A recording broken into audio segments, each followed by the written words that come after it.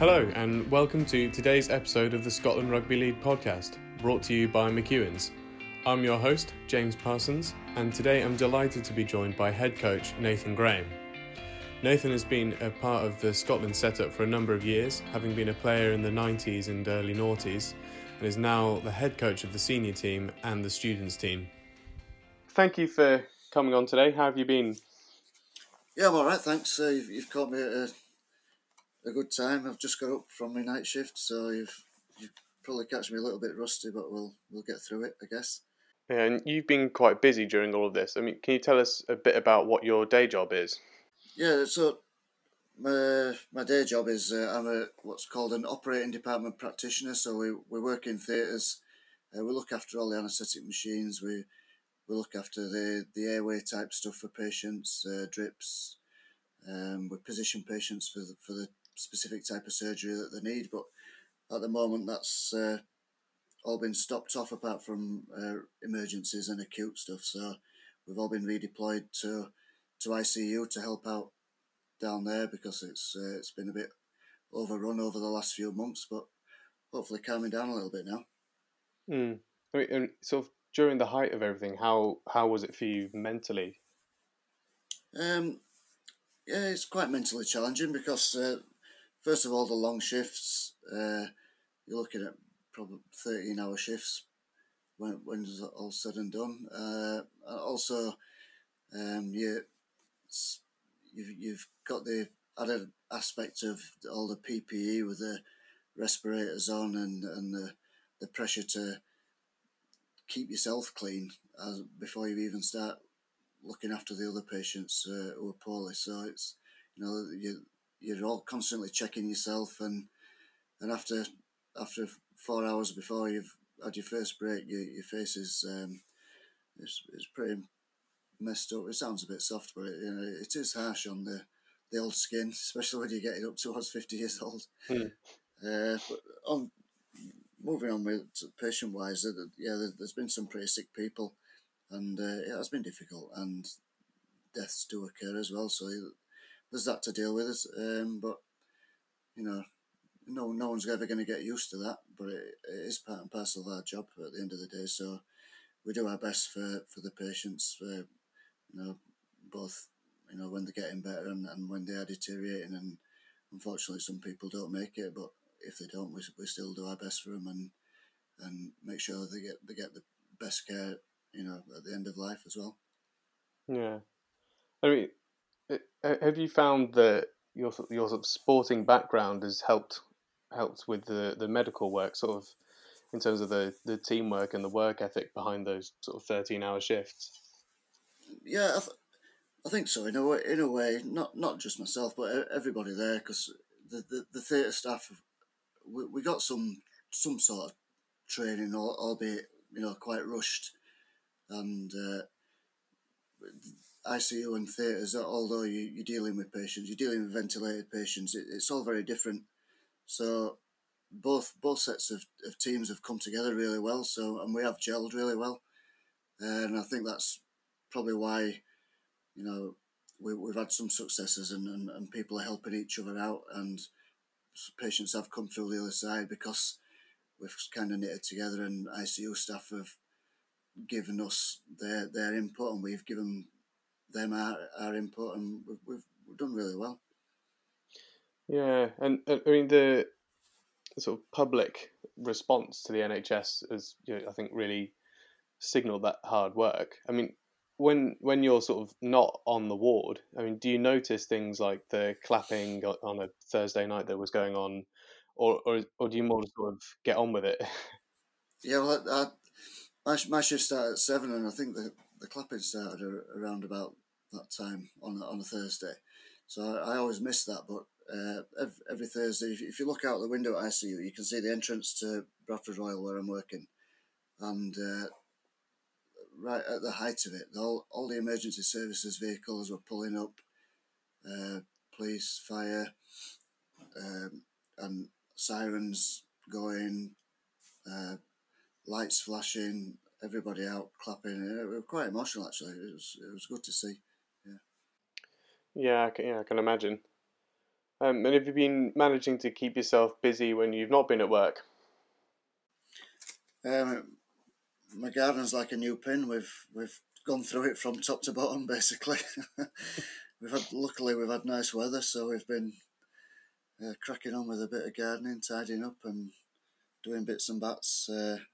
Having barbecues. Like I say, the weather's been really nice over the lockdown period, so I can't imagine what it'd have been like for the kids, especially if it had been as the weather is now for the previous 12 weeks, because I think they'd have probably killed each other by now. But it's been lucky that we've been able to get out in the garden and chill out a little bit, which you need a bit of downtime when you've been doing those sort of shifts, I guess. Yeah, definitely. And so we on social media we put out a couple of posts towards the end of last week asking for questions about you. Yeah. Um, the first one we had was what's your connection to Scotland, and how did you first get involved with playing for the national side? Yeah, my connection to Scotland is through heritage with my grandparentage, and basically it was 1998 when I made my debut, and Scotland was kind of in its infancy then.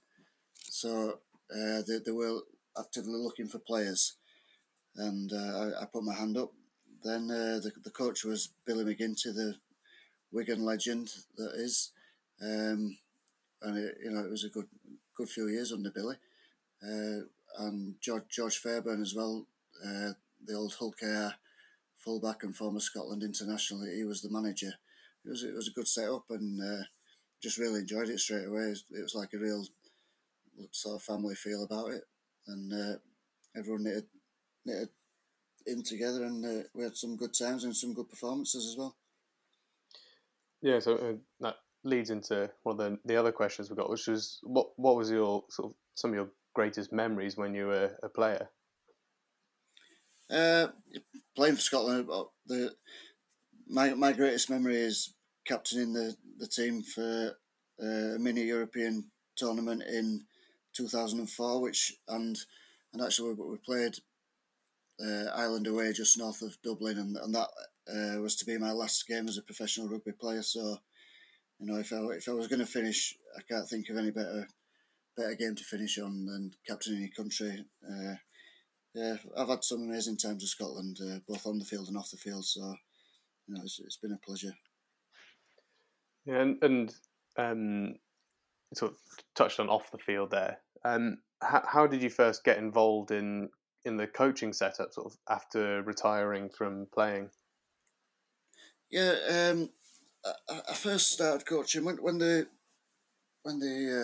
club structure in Scotland was a bit stronger. Probably 2006. I started coaching the A side, which was made up of amateur players. I coached them for a few years, and we ended up beating England in England for the first time ever, which was a massive achievement for those group of people, because you know compared to England, there's no rights. We should have gone to London and won, but we did. We put in a massive stint, and everyone gelled together really well. It was a great weekend, and we got the result. Um, yeah.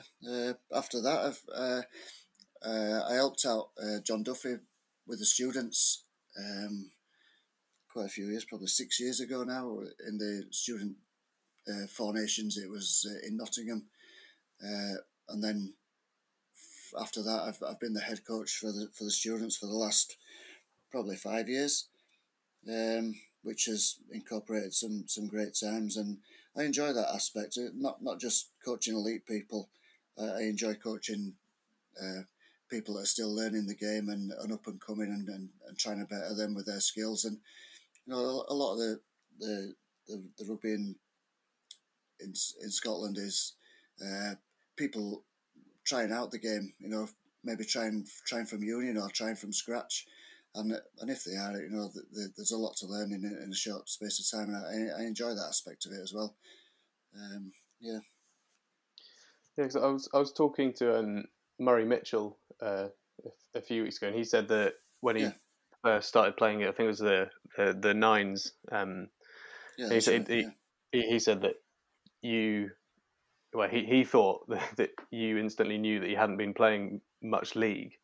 And I Mm, mean, when there's those guys that have come from a relatively high standard of union to play mm, league, I mm. mean, what sort of skills do you look to teach them, like first off, and also what things do you see from the union players that you perhaps don't see from people that have just played league? Yeah, people think it's an oval shaped ball and you can flip between the chords, but you can't. Muzza's a bit of an exception because he can play back row or he can play centre. He's quite skillful, got good footwork, and actually is quite a smart kid. And he was playing for Strathmore Silverbacks at the time, so he did have a little bit of an insight into the game. But it's a lot of people say that if you're back in rugby union or rugby league, you have a better chance of converting either way. I think forwards in union are quite specific in their roles uh, as opposed to league, and I think the transition from code to code for forwards is a little bit more difficult. Um, but yeah, Murray's a fine example of what we potentially could do in Scotland Rugby League is try and tap into that union market and try and encourage people to come and have a go. I know there's an overlap of seasons for winter and summer, but if we can tap in and get some even three or four real good union players, and that's quite pertinent actually because the domestic player rule, especially in the European not for the World Cup, but for the European Championships, they're trying to increase the number of domestic players in your squad year on year. So we need to find a way to get domestic players up to a level where they can be put into that first team squad of 2022 players. Yeah, and I mean, sort of touching on that a bit. What do you get from your involvement personally with coaching both the students and the senior teams? Yeah, I get like I say, it's a totally different environment.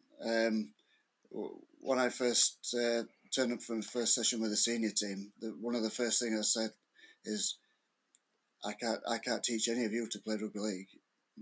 The majority of you are playing in either Super League or Championship and have been around a long time. You know, with those type of people, it's more like getting your structures right and kind of building a team bond and building a work ethic and that sort of thing. But with the students or any of the under-19 type people, you are basically teaching aspects of the game to people, and I think that's the major difference. You're not fine tweaking things to suit your team or suit an opposition. You're actually not necessarily teaching core skills, but teaching principles really, and try and get people to play the game right and kind of in aspects of ruck play or marker play that people might not be au fait with that if they're coming from union. Obviously, they don't have markers and that sort of system, so they need to learn that, and that's quite one of the major sort of cruxes of the game is being tight around the ruck and winning rucks and that sort of thing. So like I say, it's teaching more basically than at elite level with the students Mm. and 19s, I guess. Yeah, but I suppose it's good to still be able to do both. It is, yeah, and I really enjoy teaching the students or the younger people, and I help out with my lads team locally, and purely and simply because I enjoy that. It's. Yeah, and I mean, some of those players. I mean, it was particularly in 2018 with the Commonwealth Nines, Students Four Nations, and then the European Championships that there were quite quite a few players that sort of played throughout the year in all of those. How do you Yeah, feel sort of as the coach? I mean, you weren't a senior team coach then, but seeing those players go from that sort of pathway of not really having yeah, played it to playing senior. yeah. That's the thing. That's the kind of thing like I sort of touched on with the domestic player rule. That what we're trying to develop is a genuine pathway from under 16s. Well, even people getting into schools, under 16s, under 19s, students. Um, Trying to develop a Scotland A again for people when they've finished or moved out of uni, to continue playing in the Scotland setup if it's not at first team level. I think there needs to be that progression through in order to fulfil the criteria of domestic players in your squad, really. So that without a strong club structure in Scotland, we need to do something to develop players and bring them through so that like I said, so they can slot into that first team squad if necessary.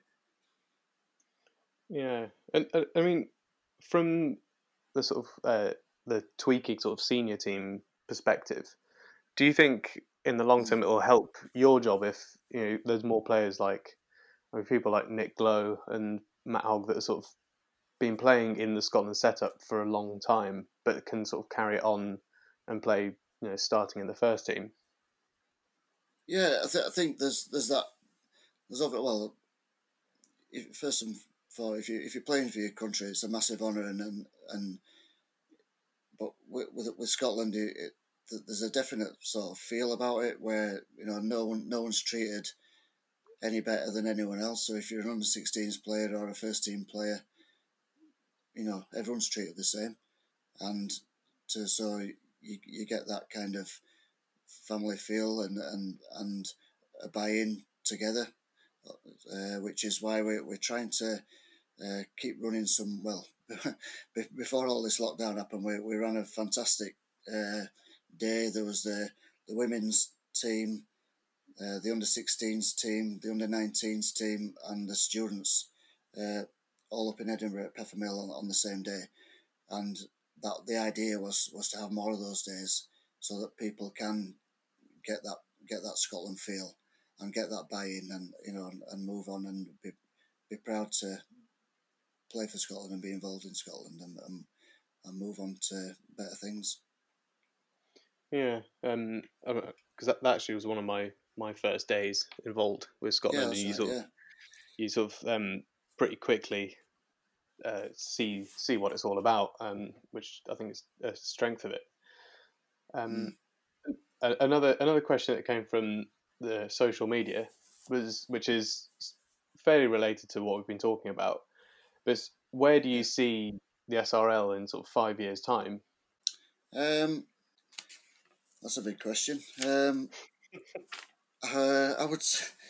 Well, I think first of all we need to try and raise our profile a little bit, um, within Scotland, so that people are we can attract those players that we were talking about earlier, which is a big thing. As well as I know that the idea is to get people to come through, but before those players are ready, who are coming through from under 19s, under 16s, um, we could do with seeing we talked about it before, getting the some elite union players. So there's some good club rugby in Scotland.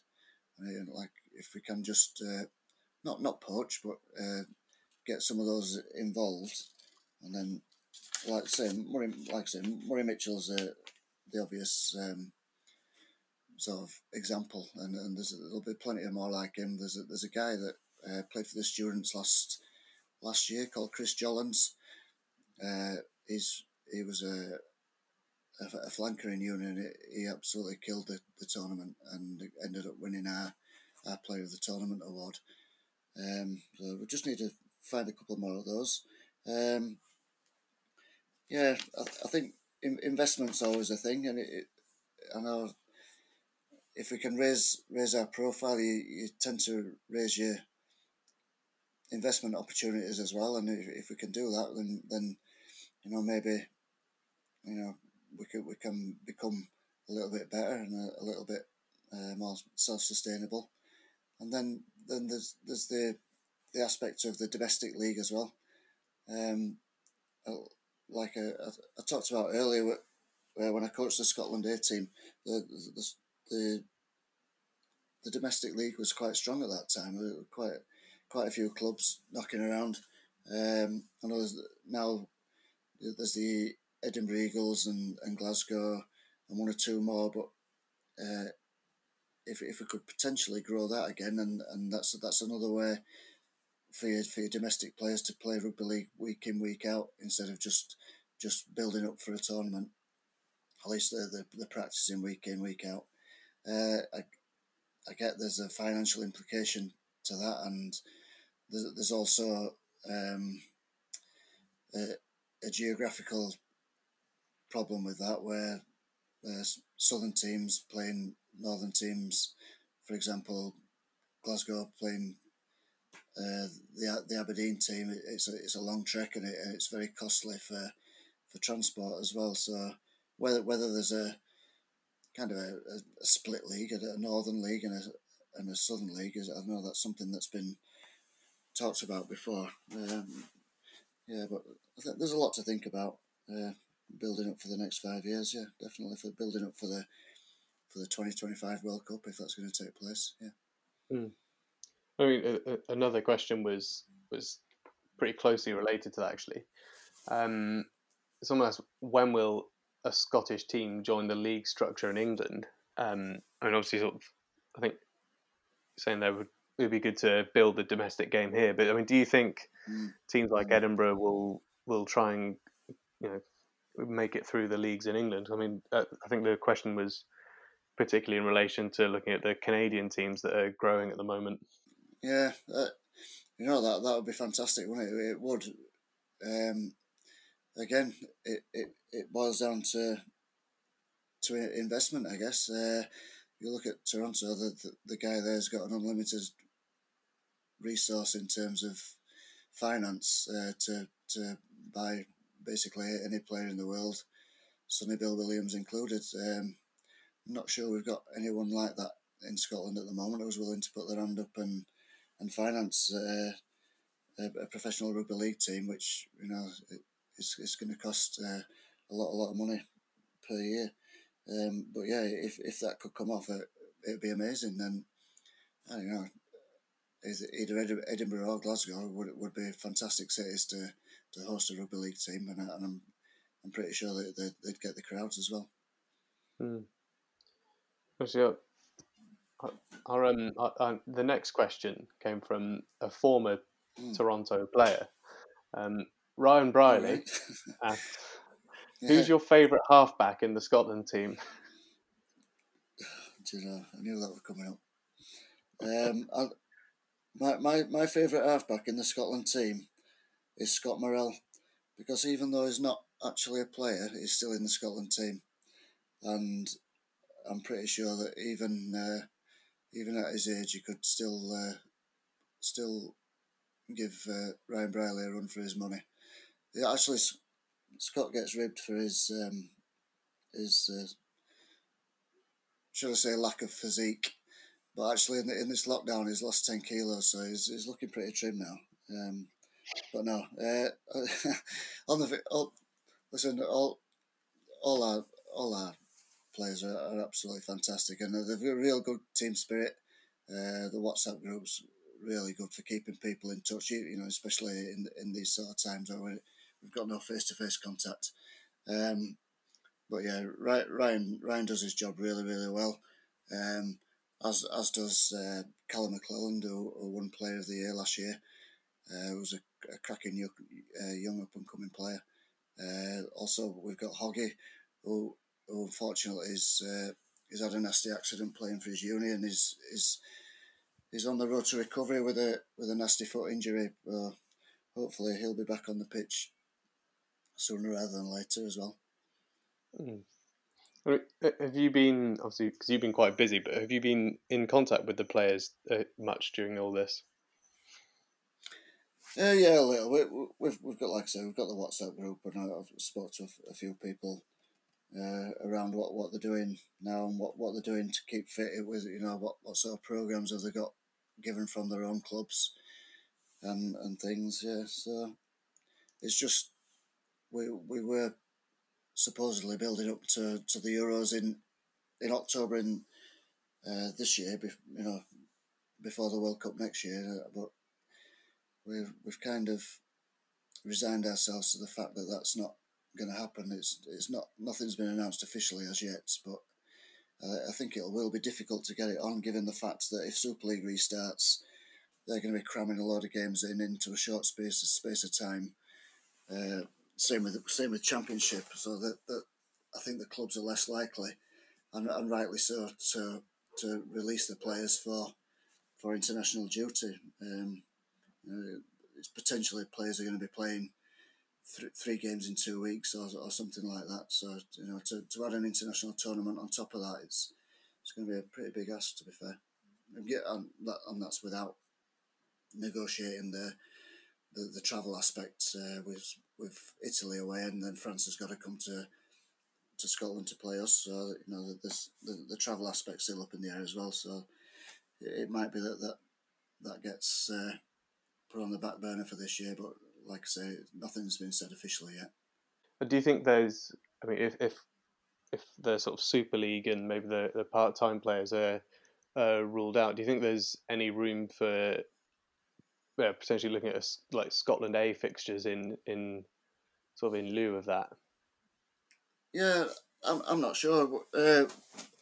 What we were using these Euros for was a genuine build-up process for the World Cup. So anyone who we wanted to be involved in the World Cup would be invited to play in the Euros and the warm-up game before that. So I'm as good as it would be to get some time on the park and get everyone together, it wouldn't really serve its purpose for what we had in mind for it. Where if you haven't got those players available who are playing next year, then what's the point? It's that sort of conundrum, really. It wouldn't for what we were using it for. It wouldn't serve its purpose. So I'm not sure. I like the idea of uh, getting games together and like was harped on about before. Getting domestic players more game time would be a good thing, but I'm not sure what sort of aspect would get that on the park actually. Mm. I mean, touching on the World Cup, I mean, obviously, assuming the Euros don't happen, I mean, Mm. how have you found or find preparing for a World Cup when you're not a coach full time, whereas I think Mal Meninga will be in his office Mm. all day while you're in hospital. Yeah, well, I've got plenty of time off in between my I do 4 nights a week. I've got plenty of time off in between those 4 nights to have a look at things and plan things. We've already started uh, looking at potential opposition players from Fiji, and we're trying to put a kind of a group of people together in Australia to try and get an idea of who's going to be representing Italy from in Australia, because there's quite a lot of talk about most of the Italian team being made up from not NRL players, but maybe people from the Newcastle comp and the competition under NRL. So we're trying to get an idea of who those people might be, so we can do a bit of research on them and see what type of players there are out there for them. Yeah, but it's quite difficult in that respect. especially with Italy, with the Aussies and the Fijians, you more or less know who you're going to get. But so it's a bit of a mystery with the Italians, so that's why we're trying to do a bit of work around that, so we can do our homework and have the best chance of getting the result against them. Yeah, I mean, because it was fairly similar with Scotland's fixtures last year. Because I mean, how do you with the games against Greece and Serbia? I mean, Yeah. when you're building up to those games, I think it'll be different with the World Cup team. But Mm. when you're building up to those games where you don't necessarily know the standard of the opposition or who they'll Yeah, actually have exactly. on Yeah, the pitch, yeah, I mean, how do you yeah. prepare for them? Well, how did it for the World Cup qualifiers was as soon as we knew that both the Serbian team and the Greece team were they were going to pack the squads with some Australian players. So as soon as their teams were announced, I got on to some people in Australia, trolled YouTube for that's the beauty of things these days. People can put the clips on YouTube all the time. So if you get a name in a club and type it into YouTube, sometimes you'll come up with someone's highlight reel, and so you can have a look at them that way around. So that was quite handy actually. As well for the Greek people, a lot. I think in terms of class of Australian player, I think the Greeks had the better quality players. And some are from the NRL, and it was a little easier to try and get hold of information about them. But you do have to go digging, and you do have to call in favours on people on the other side of the world to try and find out what people are like and that sort of thing. So yeah, it is doable. Hmm. And is there an aspect of when you don't have quite as much information, it's more about focusing on yourself as well to a degree? Yeah, there is that. Yeah, I think that's what we had as a buy-in for last year. You know, if we played how we wanted to play and we did the right things and looked after ourselves, then you know the people in the opposition squads, give or take a couple of players in the Greek team, that none of those players would have got in our team. So you know, if we looked after ourselves, did the right things, prepared correctly, we'd get the result. Yeah. Hmm. Well, I've got a couple more social questions from social media. Yes. Um, who've been some of the best Scotland players that you've been able to both play with and coach? Um, Players. Wow. There's been quite a few. I would say that the best player I've played with for Scotland was Adrian Vowles. Um, he played in the 2000 World Cup and also I think he played 2000. Might have played 2001, 2002 potentially. Don't quote me on that. What a top guy as well. Really nice bloke. Really professional. Did all the right things and tough cookie as well and great player. Uh, who else?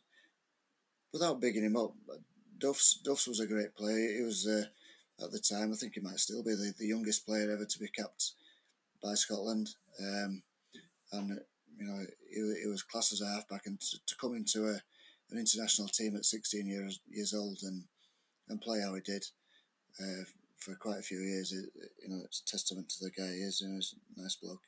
And who else? There's quite a few. Another ex-Warrington, Lee Penny, fullback. Uh, Another tough guy and an absolute joker off the field as well. What a joker! we had some good times. Yeah, we did have some good. The trouble was you had Duffs, Lee Penny, and Mike Wainwright, all from Warrington, and just ripping it out of everybody constantly, 24/7, on whenever we were away. But it all made for a good trip though. Yeah. As well as getting results on the pitch, it was always a good trip. And who've been some of the players you've enjoyed coaching the most? For Scotland, there's been quite a few. Don't know how to start. Wow. Without being disrespectful to anything else, I would say the whole squad of the World Cup in 2017 in Australia. So we took 20 players to Australia for the World Cup down there, and that was the best group of people I've been involved in. We were there for the best, probably 21 days, 22 days, and everyone was absolutely amazing. There were no issues from anyone off the field. Everybody bought into everything we were trying to do. The environment and the team spirit was absolutely amazing, and I think that's one of the main reasons why we did as well as we did. We finished third, and it was a great experience. Something I'll never forget, really. And actually, another question that's sort of related to halfbacks again. Someone asked, do you think Danny Brough would play for Scotland again? I'm not sure he would. Listen, Danny's been probably one of the best players for Scotland ever, I would say. Top bloke. I played with him at York when he was a young kid starting out. Great player, fantastic player.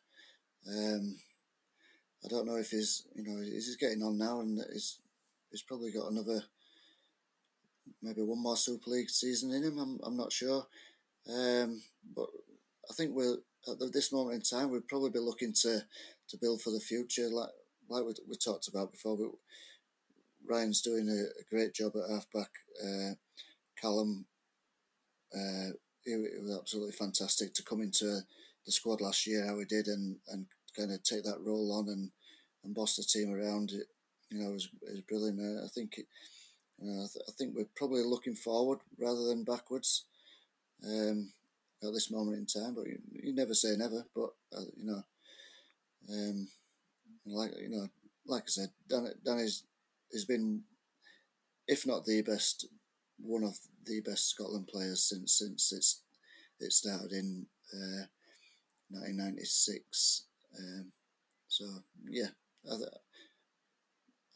I would say no at this moment in time.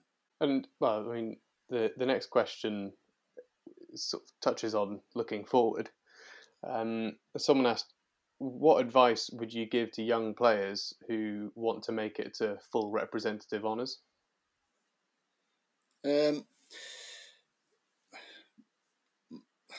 My advice is if you're a non-domestic player, my advice is go and get yourself to a good club with a good setup.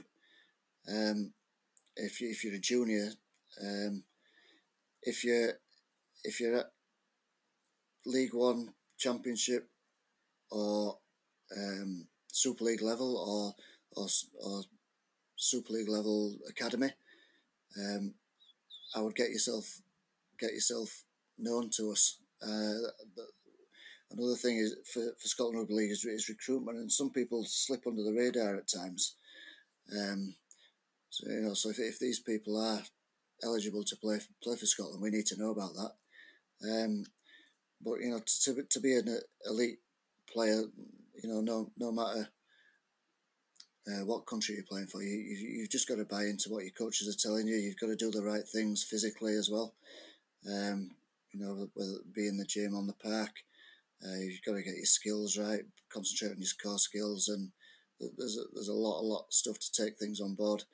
When I was a kid, I had the privilege of going to play at North Sydney Bears in 1990. I played for their Jersey Flegg team and reserve grade, and it was an eye opener for me. At that point in time, the level of professionalism in Australia was far superior to what it was in the UK, and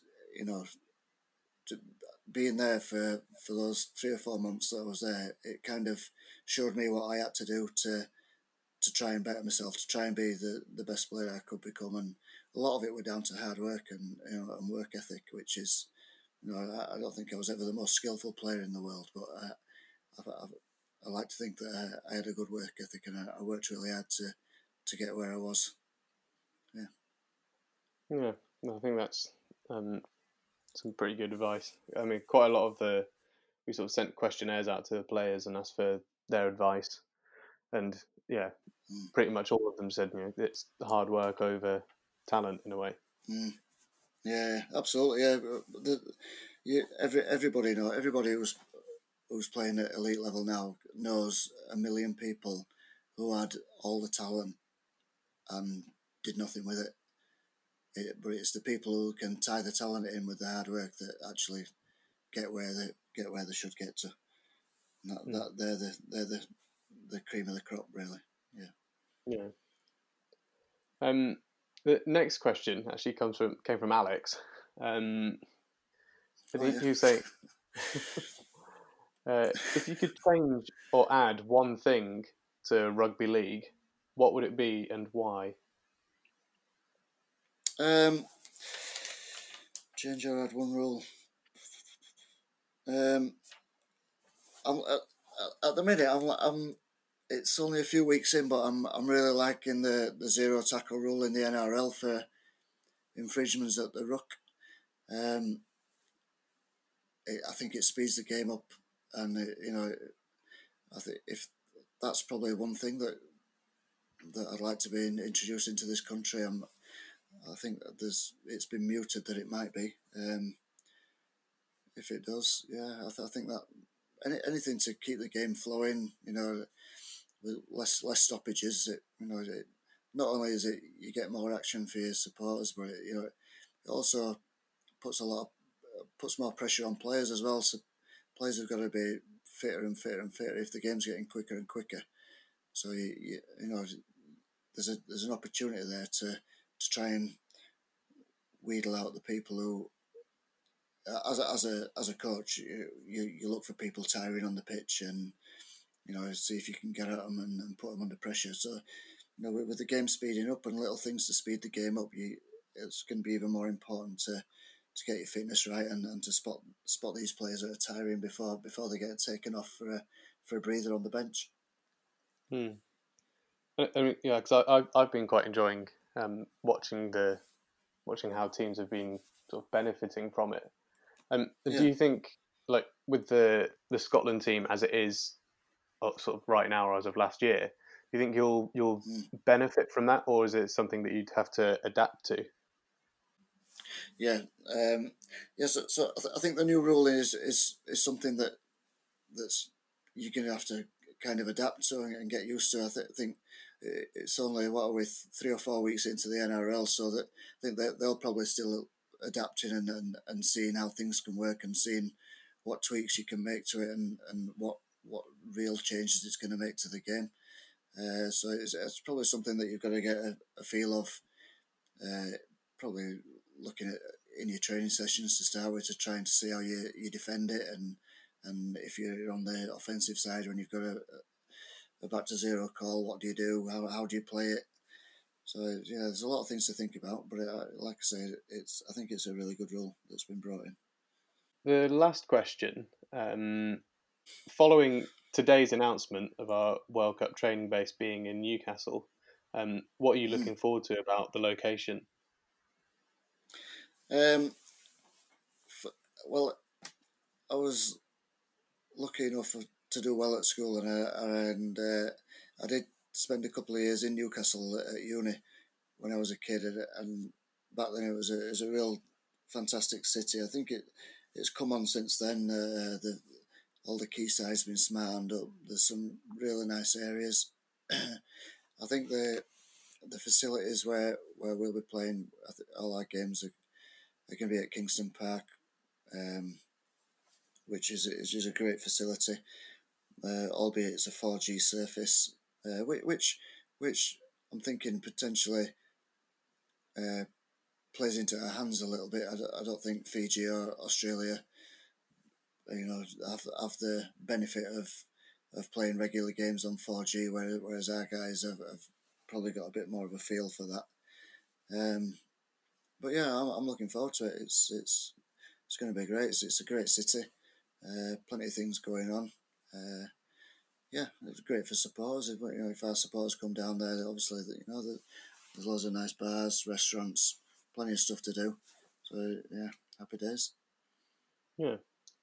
And finally, got probably the most important question, which we got on Twitter, which is, what's your favourite biscuit? Favourite biscuit? Oh man, probably. Man, I'm torn. I'm torn between milk chocolate hobnob or Tunnock's caramel wafer. Don't know. Depends what mood I'm in. I hope that satisfies whoever asked it on Twitter. But so thank you so much for taking the time out to do this today, and really thank you for everything you're doing on in the wards and sort of really keeping us going. Yeah, no worries, James. Yeah. Thank you for joining me for today's episode. If you want to keep up to date on everything Scotland Rugby League, head over to our social media @ScotlandRL, and we'll see you next time.